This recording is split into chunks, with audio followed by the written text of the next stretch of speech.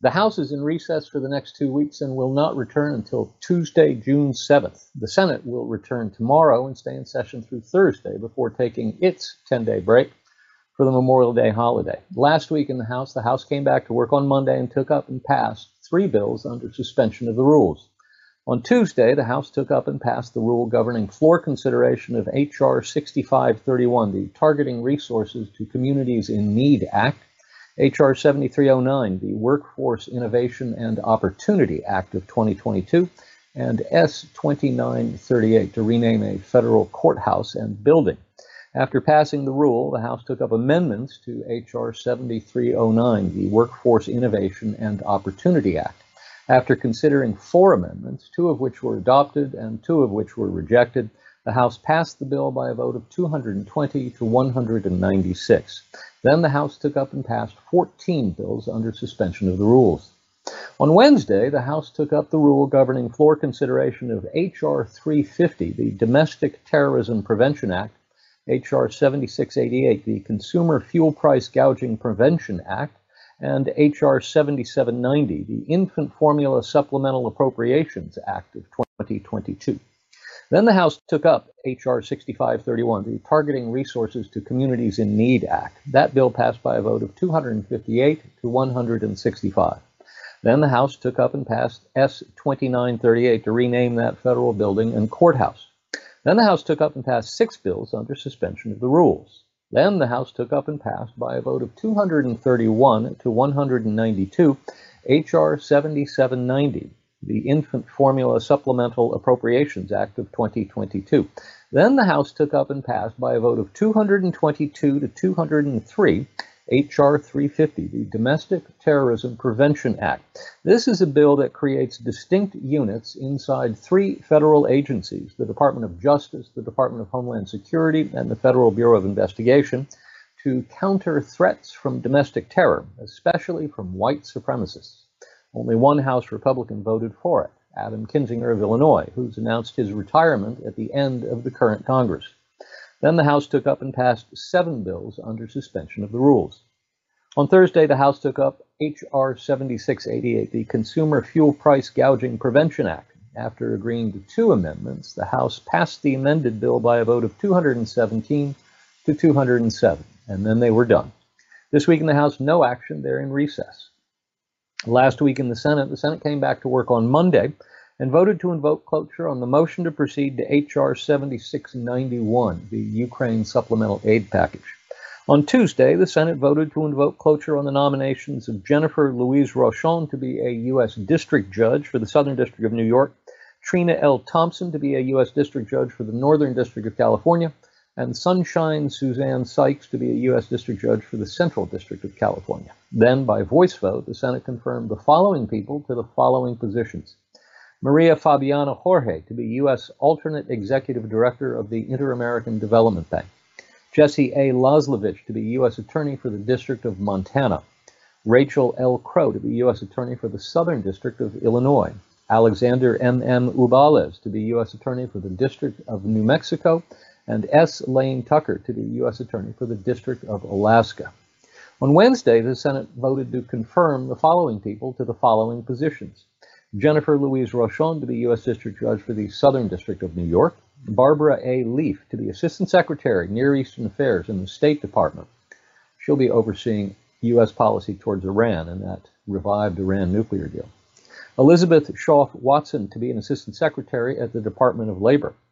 Trina L. Thompson to be U.S. District Judge for the Northern District of California. Sunshine Suzanne Sykes to be a U.S. District Judge for the Central District of California. And Christopher Lohman to be Assistant Secretary for Sustainment at the Department of Defense. Then by voice vote, the Senate confirmed the following people to the following positions: Chester John Culver to be a member of the Board of Directors of the Federal Agriculture Mortgage Corporation. Carol Annette Petzonk to be Assistant Secretary at the Department of Transportation. William Brodsky to be Director of the Securities Investor Protection Corporation for a term expiring December 31, 2023. And Bridget A. Bank to be U.S. Ambassador to Ukraine. That last one, Bridget Bank to be U.S. Ambassador to Ukraine, is an important one. We haven't had an ambassador in Ukraine since 2019. On Thursday, the Senate voted to invoke cloture on and then to pass H.R. 7691, the Ukraine Supplemental Aid Package. We'll talk more about that in a moment. Then, by a vote of 48 to 52, the Senate failed to invoke cloture on S. 4008, the Small Business COVID Relief Act of 2022. Then the Senate voted to invoke cloture on the nomination of Stephanie Dawkins Davis to be a U.S. Circuit Judge for the Sixth Circuit Court of Appeals. Then, by voice vote, the Senate voted to confirm the following people to the following positions. Rebecca Eliza Gonzalez to be Director of the Office of Foreign Missions at the U.S. Department of State. Flor Romero to be a member of the Board of Directors of the Corporation for National and Community Service for a term expiring December 1, 2025. Christine M. Kim to be a member of the National Council on the Humanities for a term expiring January 26, 2026. And Karen Ann Stout to be a member of the National Council on the Humanities for a term expiring January 26, 2026. And then they were done. This week in the Senate, they'll come back to work Tuesday with the first vote set for 2:30 p.m.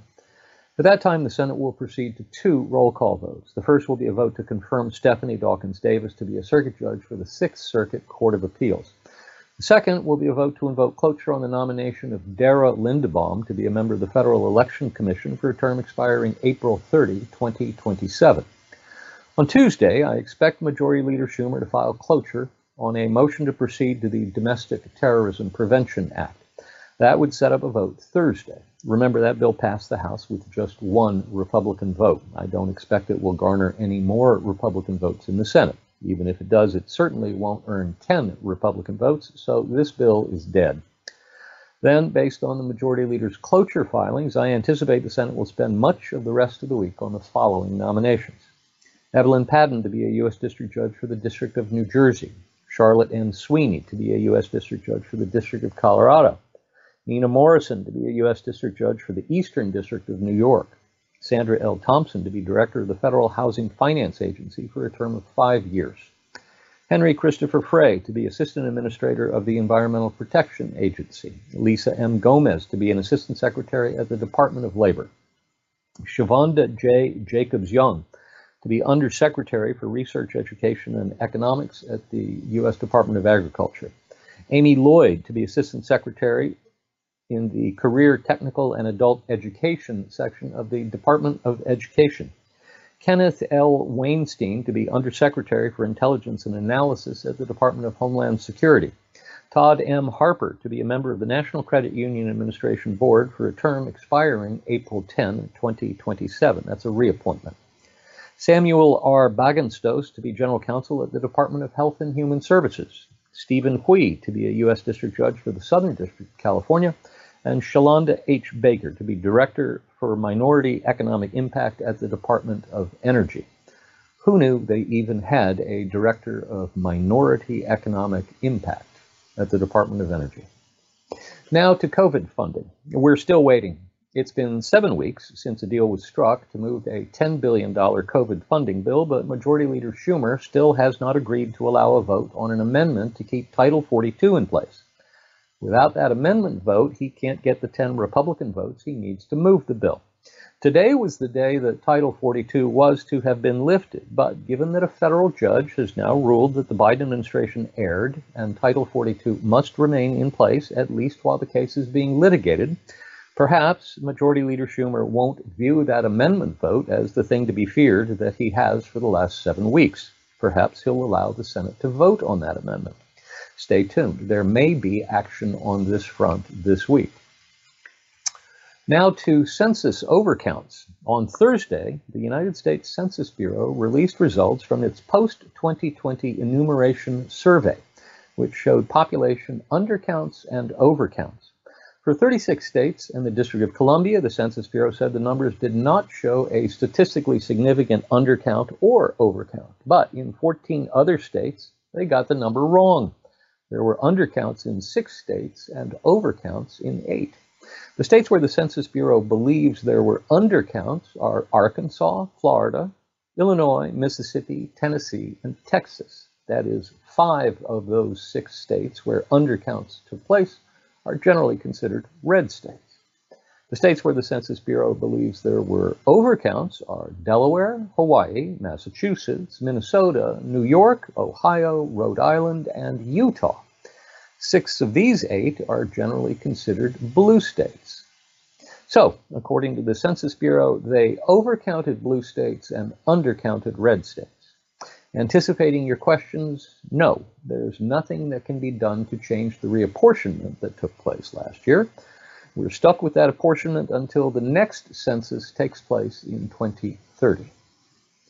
Now to the Durham probe continued. The trial of Michael Sussmann, the Hillary Clinton for President campaign attorney accused by special counsel John Durham of lying to the FBI, began 1 week ago with jury selection. To give you an example of how biased the jury pools are in the District of Columbia, one of the jurors acknowledged to the court on Thursday that she had become aware just the night before, after the trial had already started, that her daughter was on a high school crew team with the defendant's daughter. The prosecution asked to have her excused from her service on the jury, but the judge refused, saying there was a 3-year age difference between the 2 girls, so they probably weren't particularly close, and noting that the juror herself had brought the information to the court's attention, indicating in the judge's mind that the juror was aware of her responsibilities to be impartial and was taking those responsibilities seriously. By the way, the judge insisted on keeping 5 alternate jurors, not the 2 alternates that would normally be kept for a trial of this expected length. I think he's worried about the possibility of COVID knocking out a few of his jurors. By midweek, the prosecution team had put in the witness box James Baker, the former FBI general counsel Sussmann had gone to see, with the Clinton campaign's information about Trump. Baker testified that he had believed Sussmann when Sussmann told him Sussmann was coming to see him as a concerned citizen and not on behalf of any clients. The big news of the week came when Clinton campaign manager Robbie Moog, brought in to testify by the defendant, was cross-examined by the prosecution team and acknowledged that Hillary herself was not only aware of, but approved the campaign's plan to smear Donald Trump by leaking to the FBI and the media a narrative that said Trump was in cahoots with Russia, despite not being particularly certain of the truth of the charge. To my knowledge, this is the first time that anyone at that senior a level of her 2016 campaign for president has acknowledged that she knew of and approved of the campaign's plan to smear Trump. More on the Disinformation Governance Board. On Wednesday of last week, the Washington Post broke the story of the so-called pause of DHS Disinformation Governance Board. In a story that was itself compiled from disinformation and misinformation, the Post relayed to its readers how the oh-so-noble Biden administration effort to save American citizens from the deliberate lies told by the Russian government and the leaders of the Mexican drug cartels was foiled by the vicious lies and personal smears circulated by crazy American right-wingers. Apparently, what the editors of the Washington Post consider disinformation and misinformation is what you and I might call truth.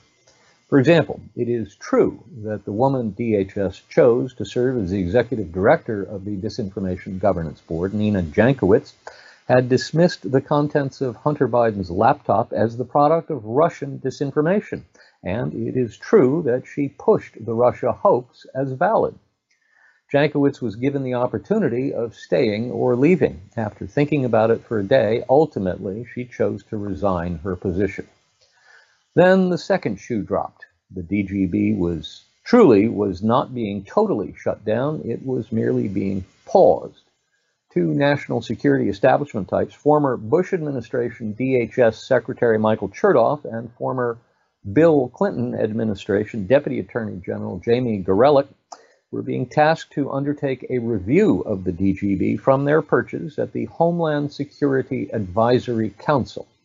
Their mission is to take the next 75 days to review the board and offer recommendations on how DHS can generate public trust surrounding its disinformation efforts.